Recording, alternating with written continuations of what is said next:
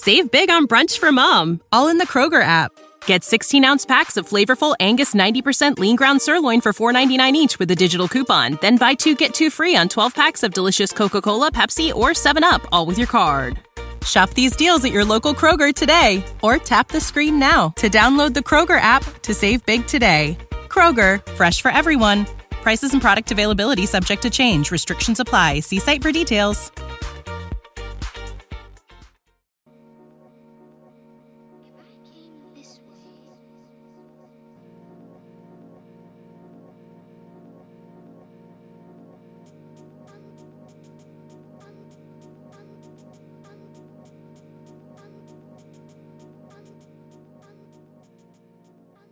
Welcome to the Psychovertical podcast. I'm your host, Andy Kirkpatrick. I apologise, I've not done any podcasting for a while. It's funny when you feel you've got an unlimited amount of time, you kind of feel like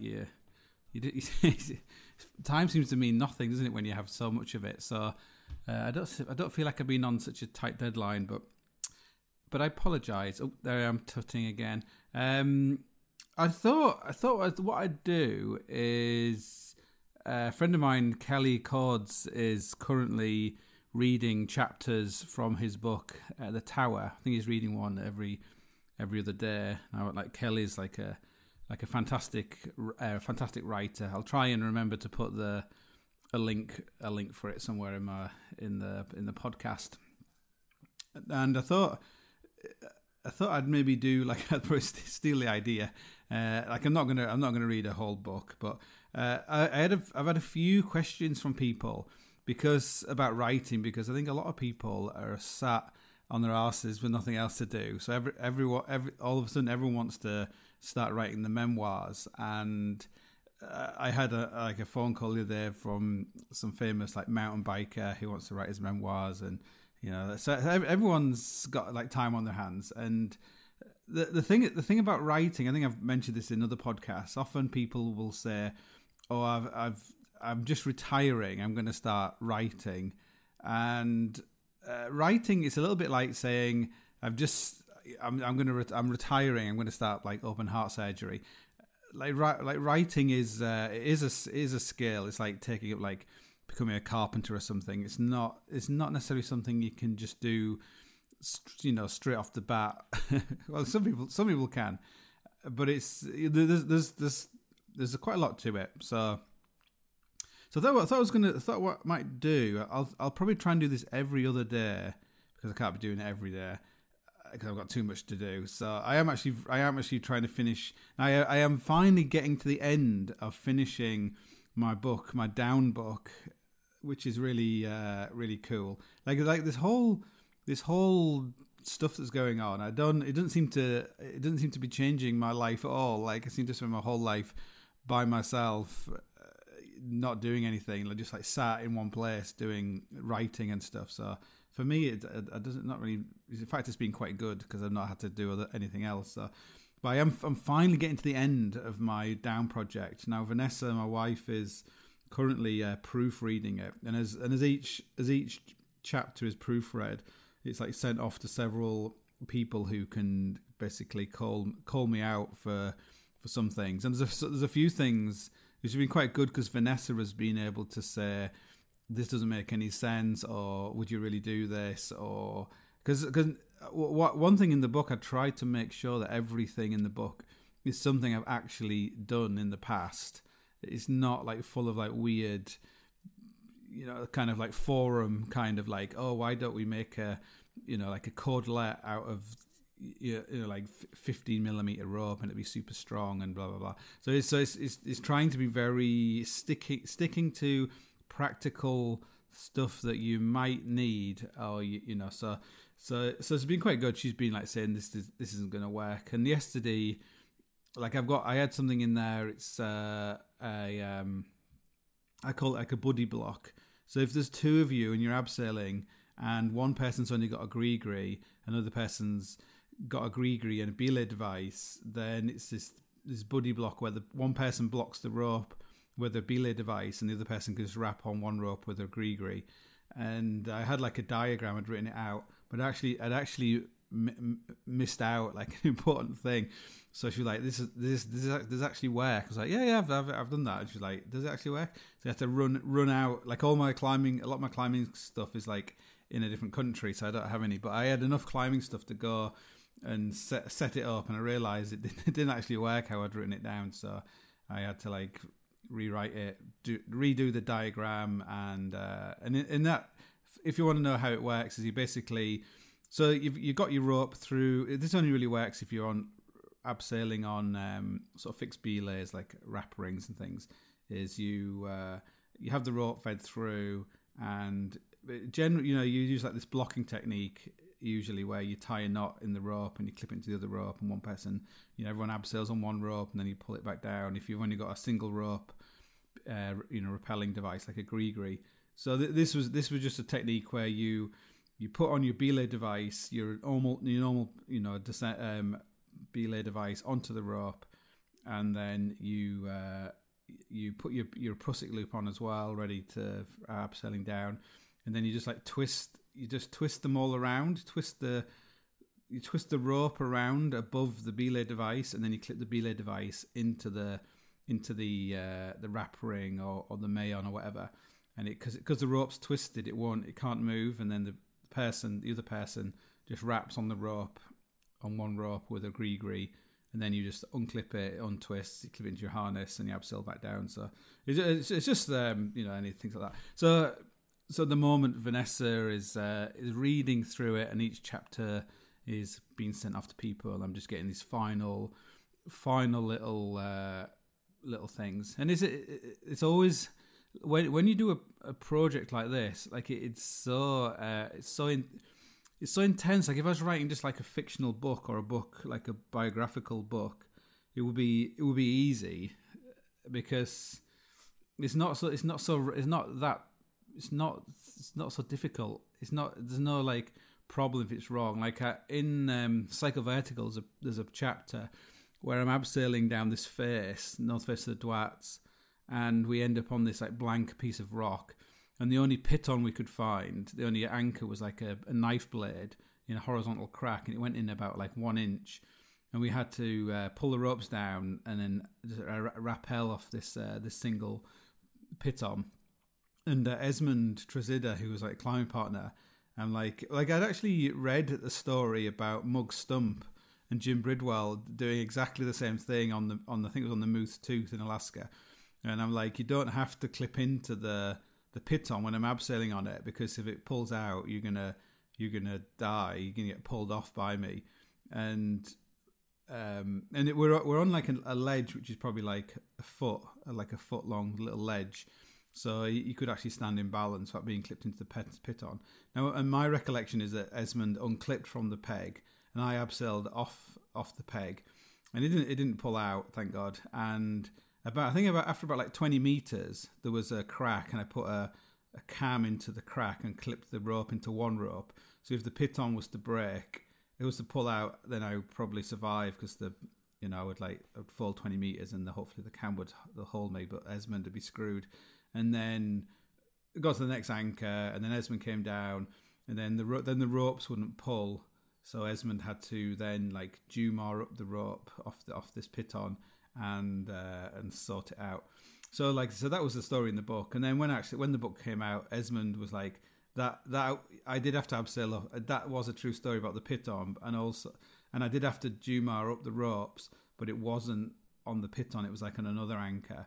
So I'd like amalgamated these two stories like into one, but does it really matter? Does it really matter if it's not true? Like, it probably makes it like a little bit more, yeah. But so anyway, so if you're writing sort of like all anything you write about yourself and about your experiences is always semi-fiction, because there's three forms of truth. There's like your truth, their truth, and the truth. And it's like who even what is the truth, what is a fact. So there's always an element of things not being true. But when you're writing a book, like a technical book about how not to die climbing, there's not much room there for things which aren't true or things you've just made up. So So it's very stressful. But your nose is against this book, so for such a long time, you start to lose all sense of. It's like so complicated, the book, and there's so many intermingling elements of the book. Like literally at the moment, I'm like last night I was laid in bed, and so the aim of the book is about descending off mountains. So it's not just about abseiling. It's about how to get down off a mountain without killing yourself. And then I was thinking about this time when I had to piggyback someone off the top of El Cap who weighed like 70 kilos or something. So like for 9 hours, I had to piggyback them down. And I was thinking how I'd used a rucksack, and I'd sort of filled up the bottom part of the rucksack and sort of tied her onto the rucksack.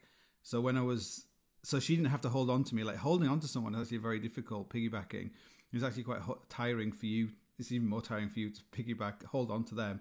So basically she was like sitting almost sitting on top of the rucksack, which meant it wasn't that difficult to carry them down. You just have to be really, really slow. And she did break her leg in the process, but she did get down. So technically I win. So I was like, oh God, I need to like, actually I should include something like that, like how to get people down if they're injured or something. And then I was like, and then there's this technique where you use a rope. So you get like a coil of rope, and you make a harness of someone's legs go through the coils of the rope, and you can like carry someone down. So I'm laid there, like midnight, like thinking about this, like, oh, I need to add this, and what else do I need to do? I need to do like making a stretcher out of a rope, or this is the problem with the book. Like even like the book is really, really close to being finished, but as soon as it's gone, it's going to be like, damn, like I needed to do this, I need to do this. And all the books I've been doing like this, like higher education, are all print on demand books, which means that there's not like 4,000 copies of the book printed at once. So I am able to, change things around and update things. And like I looked on higher education at the moment on Amazon. It's got like I think it's got 35 reviews, which is really cool because it's like a really expensive book, and it's like really, it's like a super niche. It's a niche within a niche. Like I was saying to my son yesterday about, how he was like, Dad, like you're like a climber, but you don't really talk about climbing, or you're not really, most climbers are just about climbing, but you're not. You're about all these other kind of things. And I was like, yeah, you have to find your niche within a niche. And I guess I found like I'm several niches in, I guess, stand-up comedian, climbing, big wall climber, whatever. So I had like 35 reviews for the book, which was like really, really cool. But when you read through them, you can see things that you need to change. So one thing about Down is I really, really wanted it to be really clear what the diagrams were about, each diagram, because I knew that was a problem before, and it was a problem of layout. Basically, if you've got 200 300,000 words, and you've got all these complicated diagrams, getting them all to be in the right place is a nightmare, because you get everything laid out, and then you just increase the font size by 1 because of you realize it's too small, and then all the images are in the wrong place to all the text, and you just get in this like anyway. So I found a way of doing this, which means that the diagrams are the more like how they're set out. All the diagrams are on one page, so it's much easier they're like modular. I can move them around much more easily as the text kind of is adjusted at the final stage. So everything is like hopefully everything is much clearer. But that means now I need to go back to higher education and redo higher education, redo all the layout, because it's if someone's going to spend like $40 on a book, it should be as good as I can make it. So that's what I'm doing. That's all I'm doing at the moment, is just sort of trying to finish the last diagrams for the book, and at the same time, getting the feedback from people who are reading the book and from Vanessa, and just actioning those things. But so hopefully, like people keep asking me, when is it going to be finished, and it's like as soon as possible. And I was probably disturbed in that Vanessa read. There's a chapter which is just on equipment. There's one chapter about tools, like descending tools, and includes hand wraps and arm wraps and South African abseiling technique, like physical, where you just use your body, all the way down to all sorts of obscure things.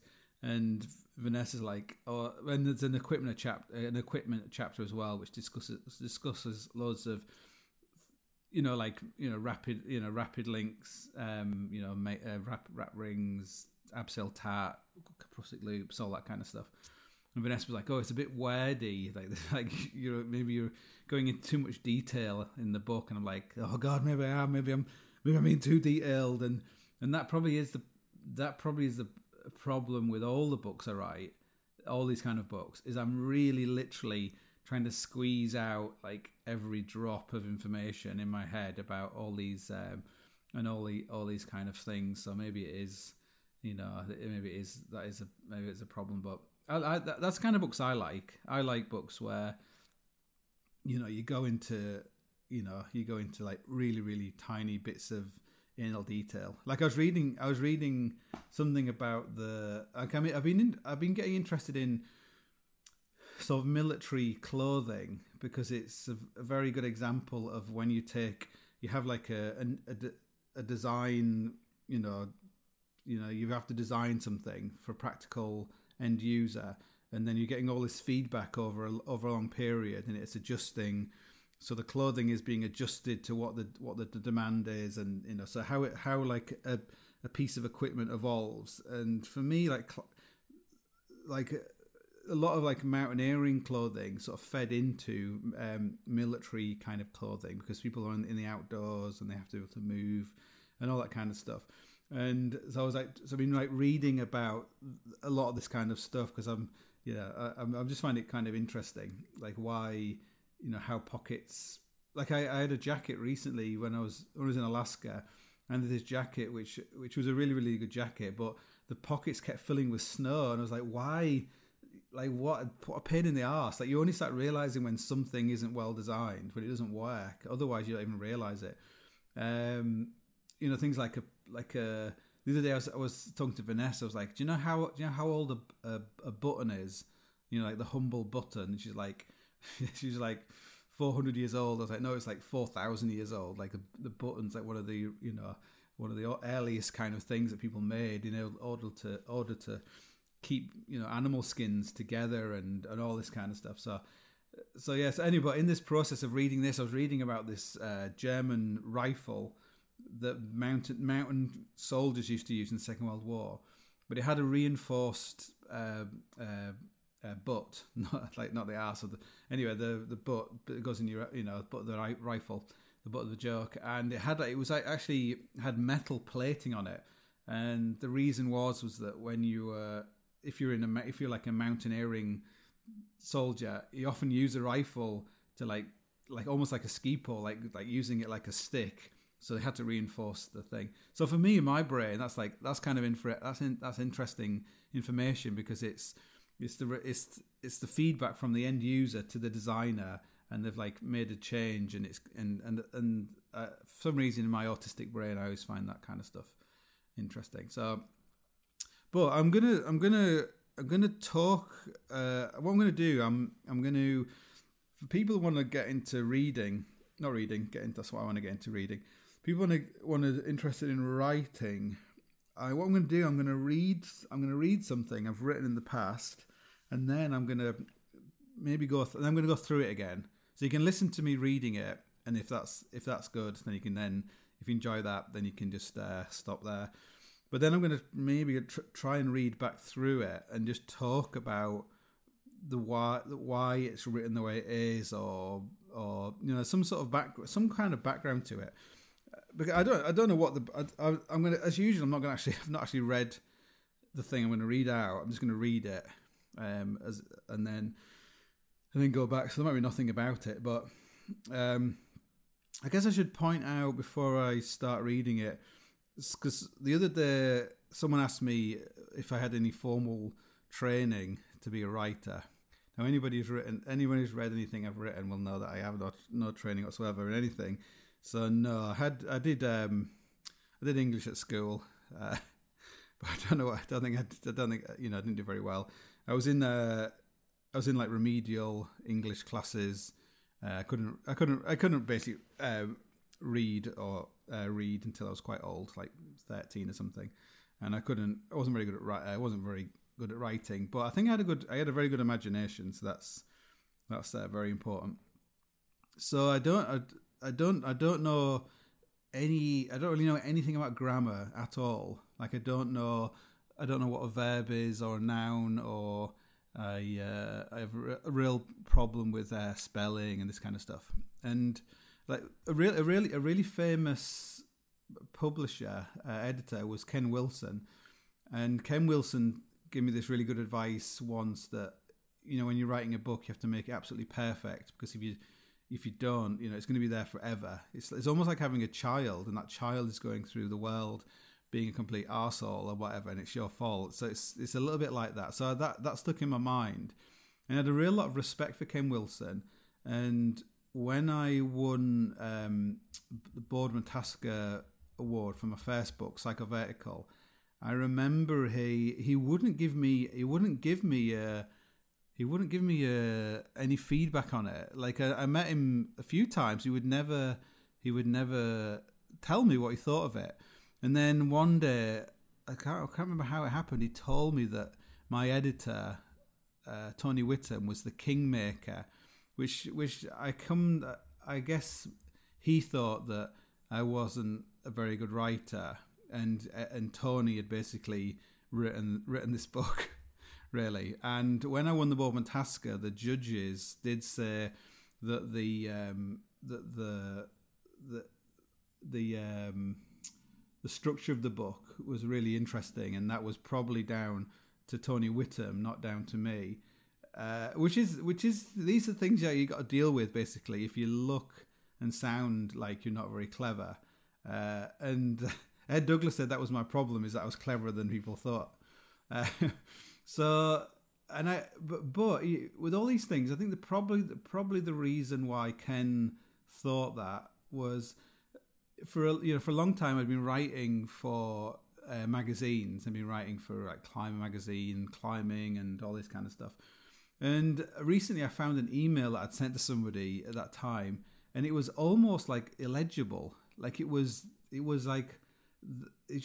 absolutely terrible. And people must have made such huge, like allowances for me. Like there was something, I was like mentally ill or something. Like my poor editor, who wrote, who was edit my like gear columns. Christ Almighty, like he really did. He must have put in like so many hours just trying to translate what I was writing into some kind of English, and so maybe I can imagine the word would get around, because everyone kind of knows each other in that world, that this person was, although idiot savant is probably just an idiot basically. And so I would say, I often say to young people, like, it's really important to get your fucking act together, like how you speak and how you write, how you spell, your grammar, all this kind of stuff. Because I was really lucky. Well, I could say I was lucky. Like if I'd actually been more careful and less slapdash, I could probably be a much more successful person.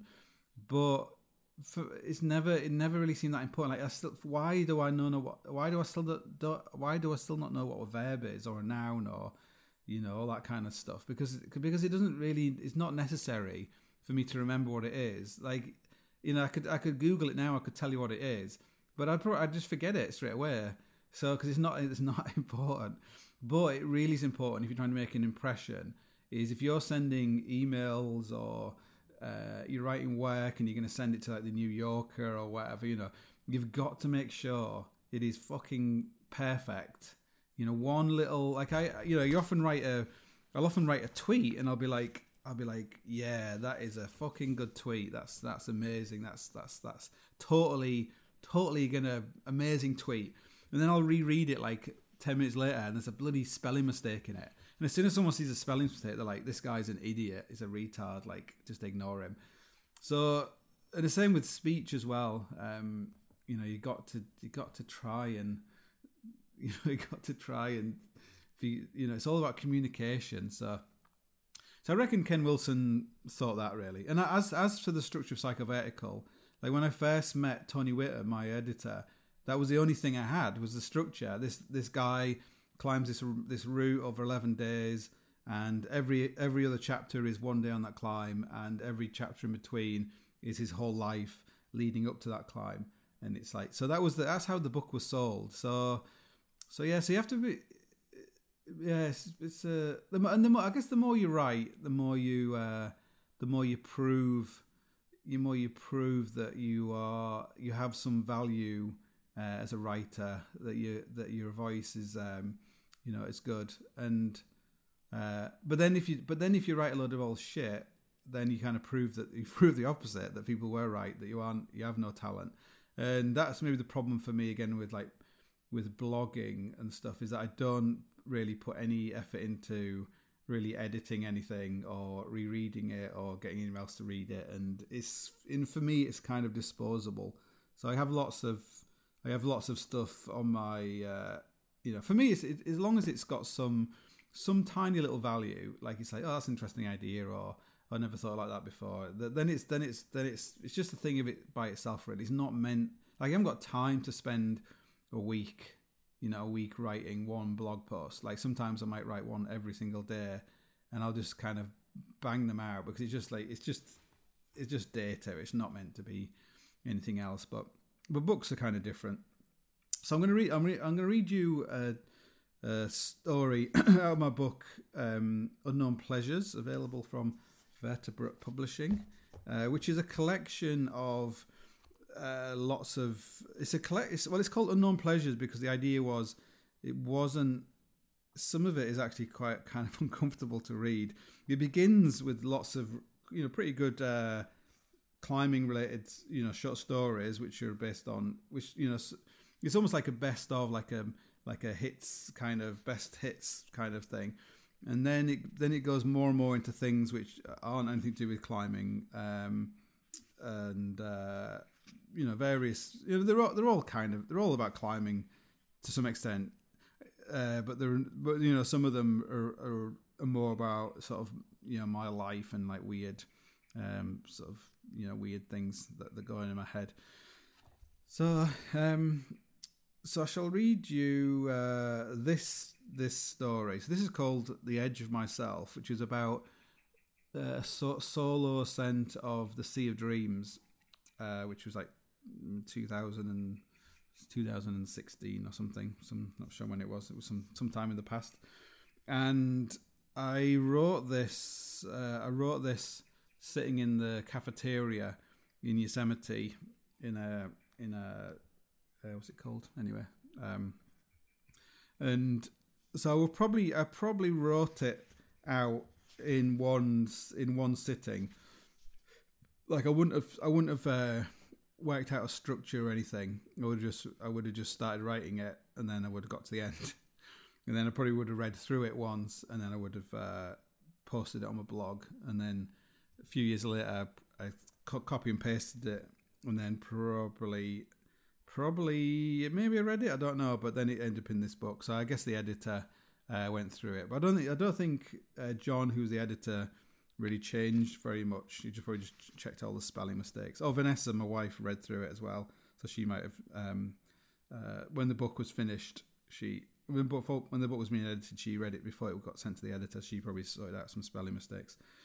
But basically the structure is how it was made. So we shall explore it together. So I have my cup of tea here. I'll have one last quick little drink of tea. It's gone cold. So okay.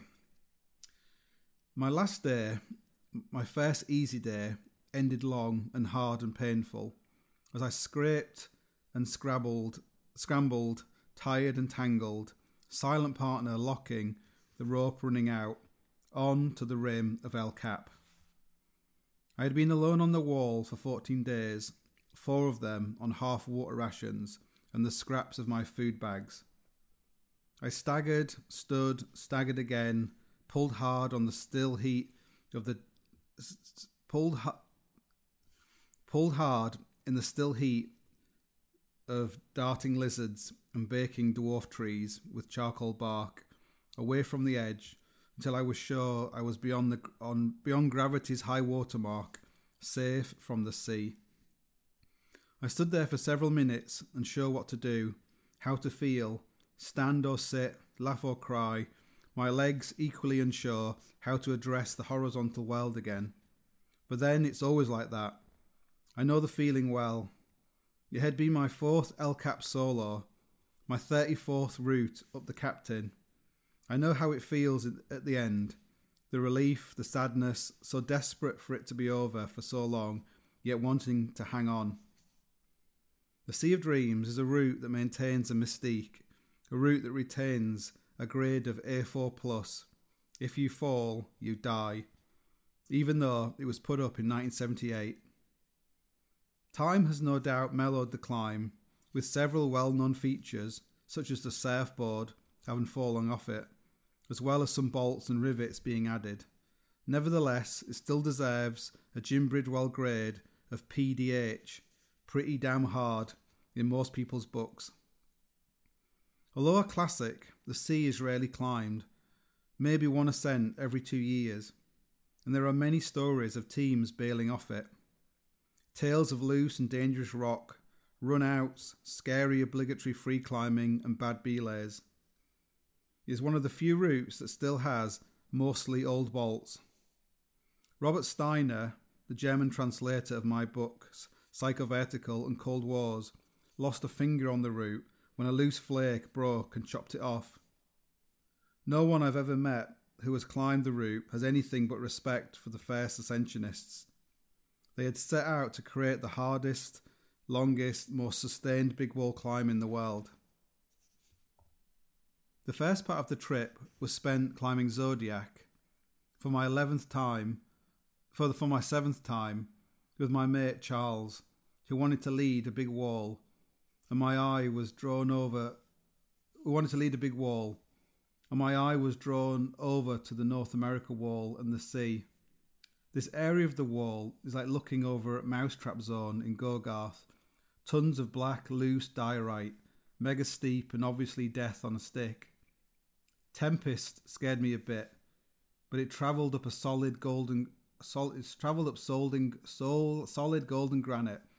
But the sea scared me even more. The horror stories of pitches like Hucko Buck, the Peregrine Pillar, and the Blue Room, and the expanding belay, cams placed in an expanding crack. Having hung in my mind for years, dispelling my desire to climb it. The Peregrine Pillar scared me most.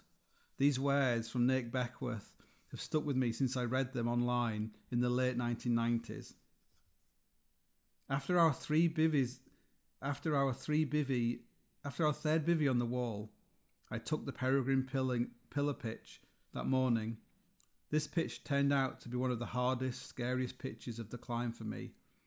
Starting with a long stretch of no pro 5.8, I arrived at the base of 2 loose pillars, which I would have to climb up the middle of. Watching my cams expand and contract in the loose diorite, I half free climbed, half aided to the top of the pillar. Next was some tricky nailing with a bad fall to the pillar if things went wrong. A few moves up, I started pounding in an angle. The rock started moaning and would not stop. I tapped all the rock around me, all loose and hollow. The moaning continued. I thought sure the entire face was about to go. Finally the moaning ceased. I decided not to take any more swings at the pin. I tied it off and continued upwards. Finally, some better pins. Then at the belay. And not a moment too soon. This was a long pitch. There was probably no other route on El Cap that scared me more, than the sea. But then, why not do it for that very reason? Why should I let what others say or write about these pitches put me off? About death falls from a puzzle of skyhook moves, of car-sized blocks that rattle and move when you nail them, or pillars that hang like Jenga blocks that have to be free climbed, and from the top of which the hard aid climbing begins. I had come to sort my head out, to reboot my body and mind. Something nothing can do like a hard wall can. Why run from such a heady dose? I had already done Bridwell's other classics on this part of the wall, Pacific Ocean Wall and Zenyatta Mandata, and thought the sea would be like these, hardish but okay, the shine gone from what was once state-of-the-art routes, that I'd get the tick, but really it would all be in the minds of those who had not climbed them. But it would be hard. Sure, it would be hard, but I'd nail it and come down a hero, overcoming all the stories and just dealing with the hard facts. So up I went, a huge rack, 30 litres of water and 10 days' food that could be stretched a little, years of experience to guard me against what I might find. I was ready for battle, but not a war. It didn't seem to take long to climb all the lower pitches, which although not easy were okay with care and attention, and reach the continental shelf and the hook or buck pitch. This was the first if you fall you die pitch on El Cap, and involved crossing a vertical wall mainly on skyhooks with rivets and old pegs at the start for protection. At the halfway point you lower off a rivet, a 5mm machine bolt hammered into a shallow hole will swing round until you can reach an edge with a skyhook. Then the fun starts, as you begin a game of chess with the rock, hooking further and further right, stepping high with hooks on tiny nicks and edges, searching for the next hook. You slowly get to the point that if you fall, you will fall into the corner from around 30 metres below. Luckily, protection is at hand halfway to the belay in the form of a nest of copperheads. Unluckily, when I reached them, I saw that all but one had fallen out. Getting out my copperheads, I tried to replace them, but the depth of these heads is as shallow and ill-defined as if you pressed a matchstick into some clay. Fortunately, there was a solid flake beside them, so I backed up the heads with a bomber skyhook held down by my tag bag. Funnily, I'd actually believed this was true at the time. From there, you press on. You never weight the heads; they're only there for pro. Hooking further and further, hoping you won't go the wrong way and end up in the book. And there's the belay. It's done. It's boring to describe every pitch, but I doubt I've climbed a route so sustained and mentally exhausting, an experience probably not helped by being alone. I was out of condition at the start, and my hands swelled up so much I couldn't get my gloves on. I just had to hope, and the speed with which they healed was greater than the pain. Again and again, I got to the point where I could not puzzle out how to progress. One time, I had to wrap off and try again the next day. But each time, I solved the puzzle by following my big wall motto, if in doubt, get high. Yet over and over again, I found myself top-stepping on some placement that defied reason to hold me. The days were hot, and still, and often still, and windless deep within the womb of the North American wall, and 3 litres a day was pushing it. I found no easy pitches, forcing me to get up at dawn and climb in the dark, the punishment and stress unrelenting. But I could not stop. I had to get to the top before I ran out of water.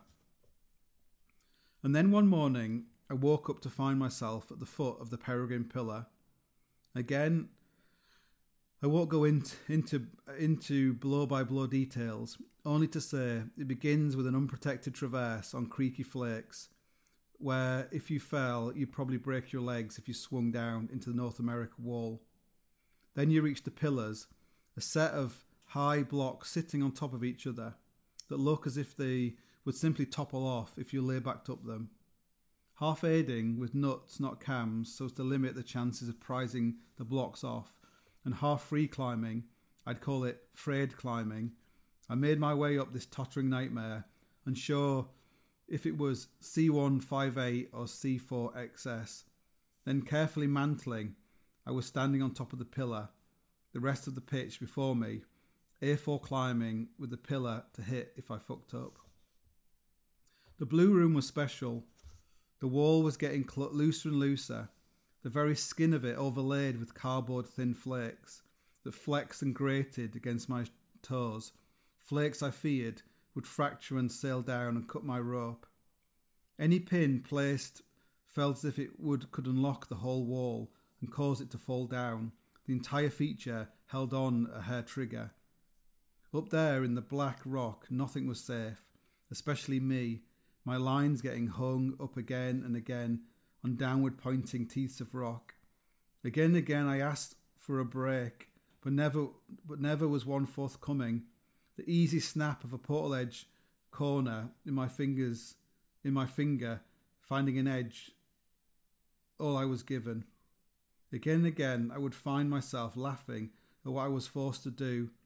A hook tied to my hammer for a blind hook mover out of reach. A cam hook behind a flake as thin as bone china. Opposing beaks in a horizontal crack, crowded with broken rape tips. My food ran out, my water run low. It was my 44th birthday, and my birthday tea was a packet of M&Ms and the final brew of tea before my gas ran out. It felt like a feast. Me, of all people, 44 years old and still alive, and out here in the middle of the sea. My body grew thinner and harder, got stronger like it does on a wall, then broke down like it does on a wall. I slept with my arms above my head, as if I was surrendering, the only way to stop my hands feeling as if they were about to burst. And then I was almost there. 3 pictures of the North America wall, the end of the sea, and an easy day, I thought, but alone nothing is easy.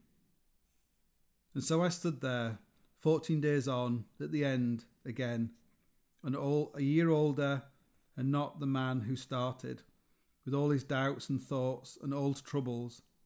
I was broken down by the wall, skin and bone and fat and brain and thought rendered to junk by the toil of it all. I stood there and looked around, feeling the feeling you get at the end of all such adventures as this, at the rim of the wall, at the edge of myself. So first thoughts as I'm reading that is it's quite technical. Like only someone who's probably climbed a big wall would probably understand some of what's going on, and it's not really filling in the details. If you were writing something for Outside magazine or something, you'd have to give some biographical detail about Jim Bridwell and about the team who climbed the wall and when it was and how long they were on it for. You'd have to explain about El Capitan. So some of it is not that clear, as if I'm in my editor's head. But I think it's got some value in it. But like if I was reading, because this book is there's quite a lot of climbing related stuff in it, where other books, I think Cold Wars and things, it wasn't super technical, and neither is Psychovertical. I think it was written for a normal person would understand what's going on. So I think if I wrote this again, if I was writing another book and it had this chapter in it, it'd be a lot longer, and it'd probably be more descriptive about some aspects of it. But it's obviously written. It was written. You're sitting in a cafeteria. You're not probably trying to write a great piece of fiction, but you probably could. You could probably make it better. Like there's lots of stuff as I'm reading it. I'm like, oh, why didn't you mention that bit? Like when I got to the top of the Peregrine Pillar, I remember that there was actually a huge bird's nest behind it, and it was all made out of pieces of plastic, and it was obviously Peregrine that built it, and it was so beautiful. It's like really, really beautiful. It was like a piece of artwork. It was really amazing. And I didn't take a photograph of it for some reason either. So that was so sometimes it's a bit like if you're a comedian or you're telling a story, you're always building up to like the payoff. So the payoff would be that you're telling the story about climbing the Peregrine Pillar, and I would probably, if I were writing that again, I would probably include the smell of it, because there's horrible smells on El Cap of like bat shit and bird shit and all that kind of stuff. So you'd have a smell of the smell of like when rocks move around, they actually make a smell, and you would try and create that kind of sense of like building up this climbing this pitch. You would make it much longer, the piece of writing about that, and you would then but then the payoff would be that you've just done this really terrifying thing that you've been thinking about for a long time, the thing that really terrifies you, and then when you get to the top you get the payoff. There's this beautiful thing, this beautiful nest, and but then you have to start climbing the next bit above it. And I think the bit maybe there was some pictures which were really hard. I didn't know much about. I found them more scary, like the Blue Room. I remember the bits in it where I just thought like the whole thing was gonna. I remember like climbing. It was a crack, like a horizontal crack that went across this big block.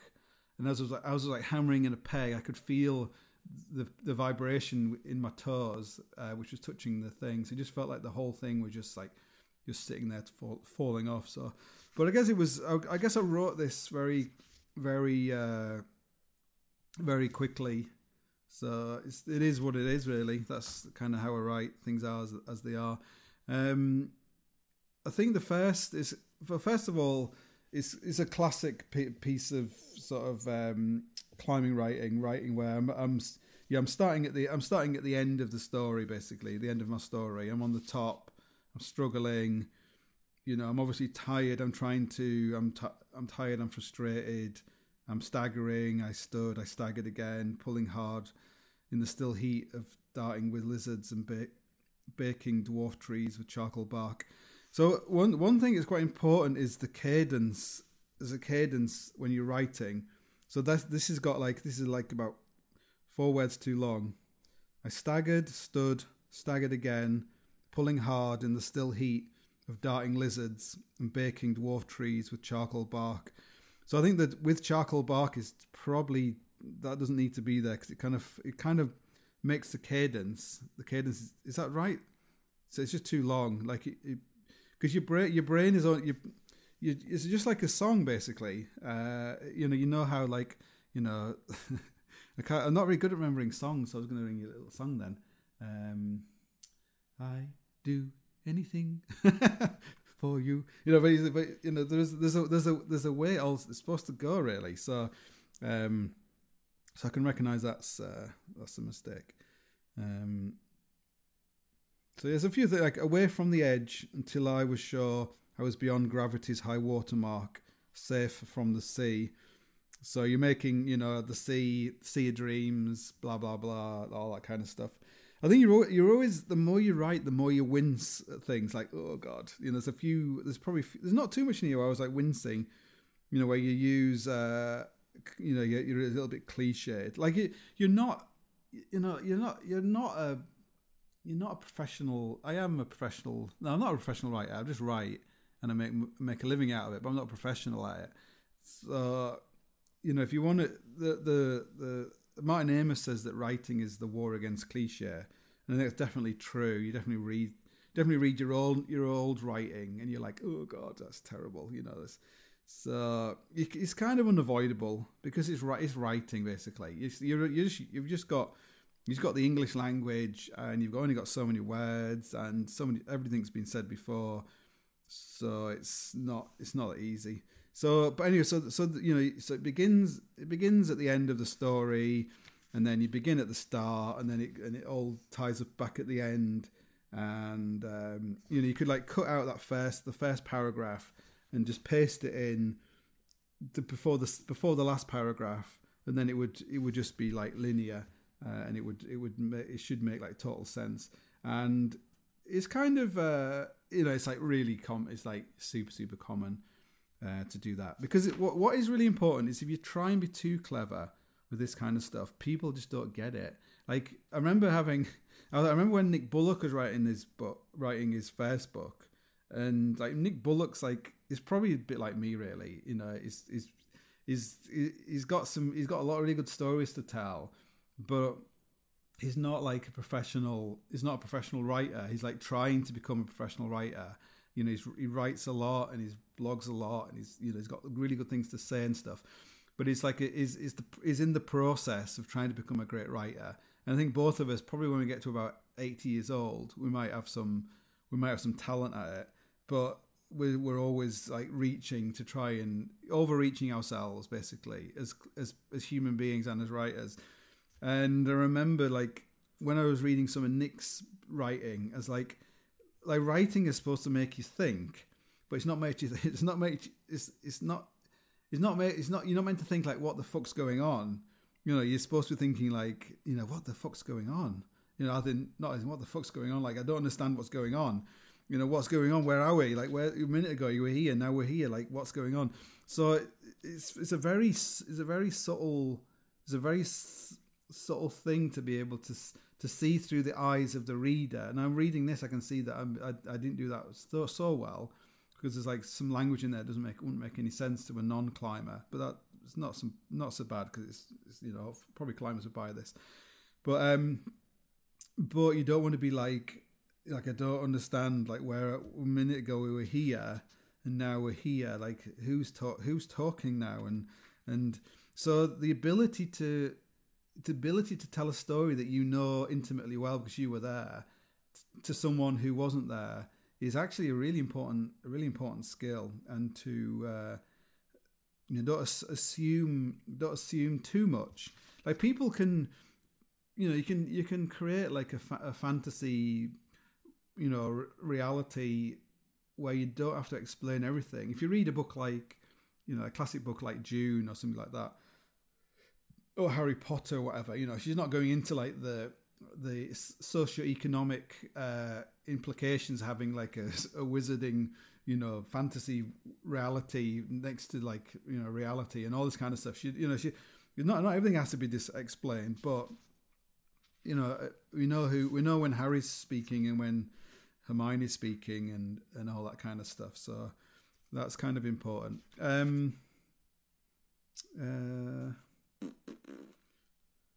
Yeah, I guess you're trying to condense. Like, this is only 6 pages.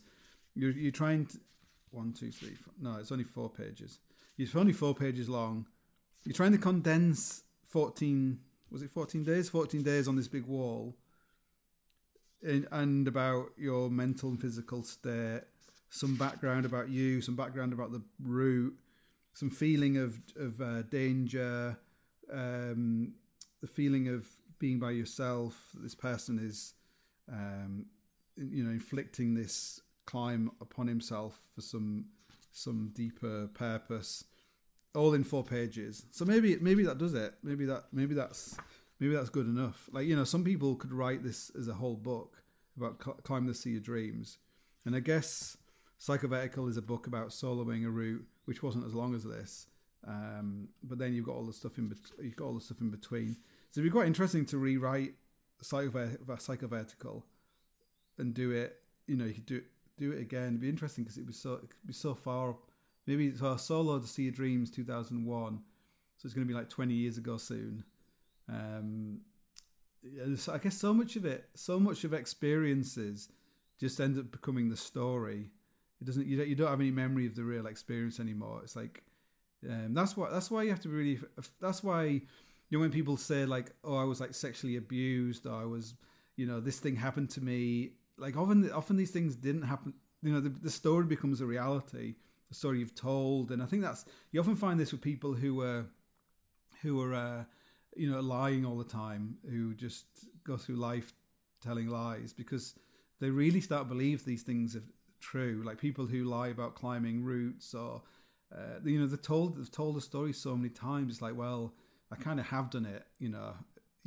So they don't even know what's true and not false anymore. So a bit again, that's back to the peg story. So I guess when you start writing something, it's like it's the opportunity to tell the story about something that happened to you.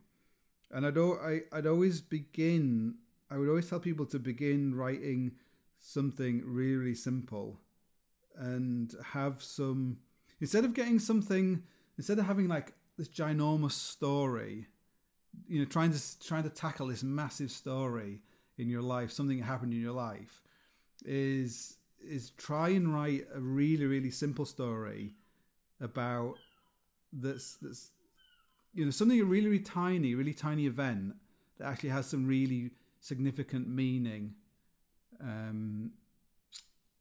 you know, that everyone can understand. Like if you're talking about the time you went to the moon and your space capsule was damaged and you thought you were going to die, but you managed to repair it and get back to Earth, you know, there's not a lot in that most people are going to like the story if you can write it well. But if you write it badly, people are not going to like it either. So you know, if you write a story, you know, on like a much smaller level about, you know, meeting up for a cup of tea with someone you've not seen for like 10 years, and or just, you know, going to just like really tiny little stories. Just write one page about something that's really, really, really mundane.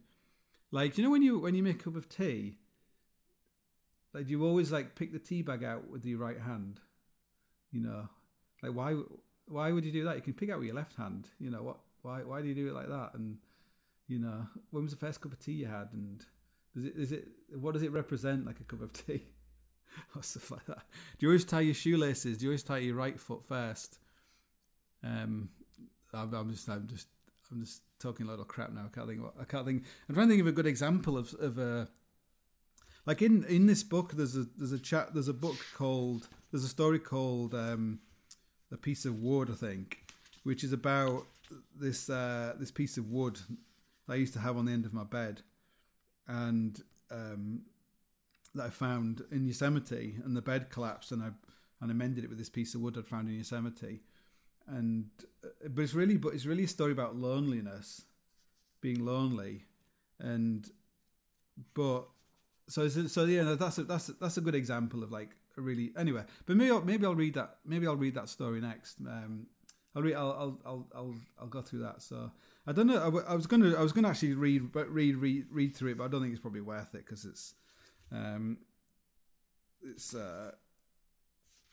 anyway. If you think I should, I'll stop now, and because I just can't be asked reading it all again.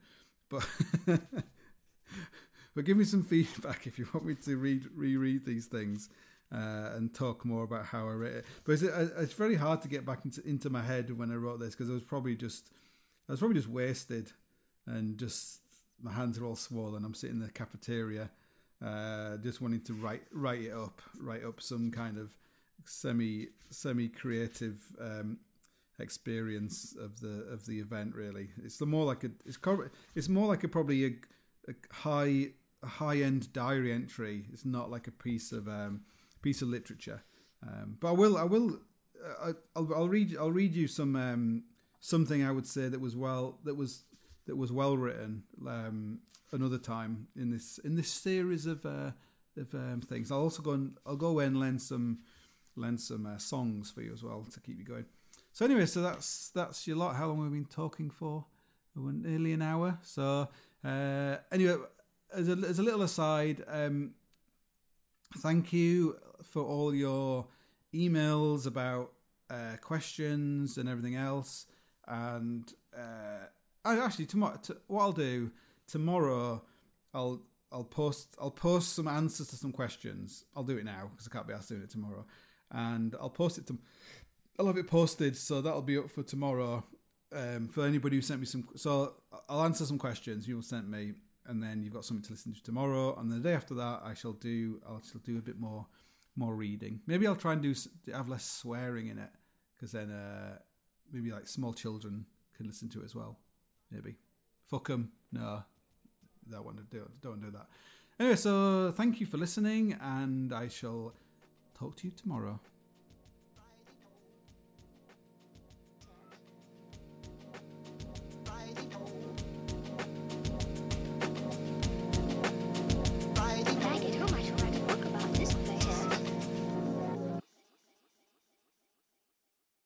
Save big on brunch for mom, all in the Kroger app. Get 16-ounce packs of flavorful Angus 90% lean ground sirloin for $4.99 each with a digital coupon. Then buy 2, get 2 free on 12 packs of delicious Coca-Cola, Pepsi, or 7-Up, all with your card. Shop these deals at your local Kroger today, or tap the screen now to download the Kroger app to save big today. Kroger, fresh for everyone. Prices and product availability subject to change. Restrictions apply. See site for details.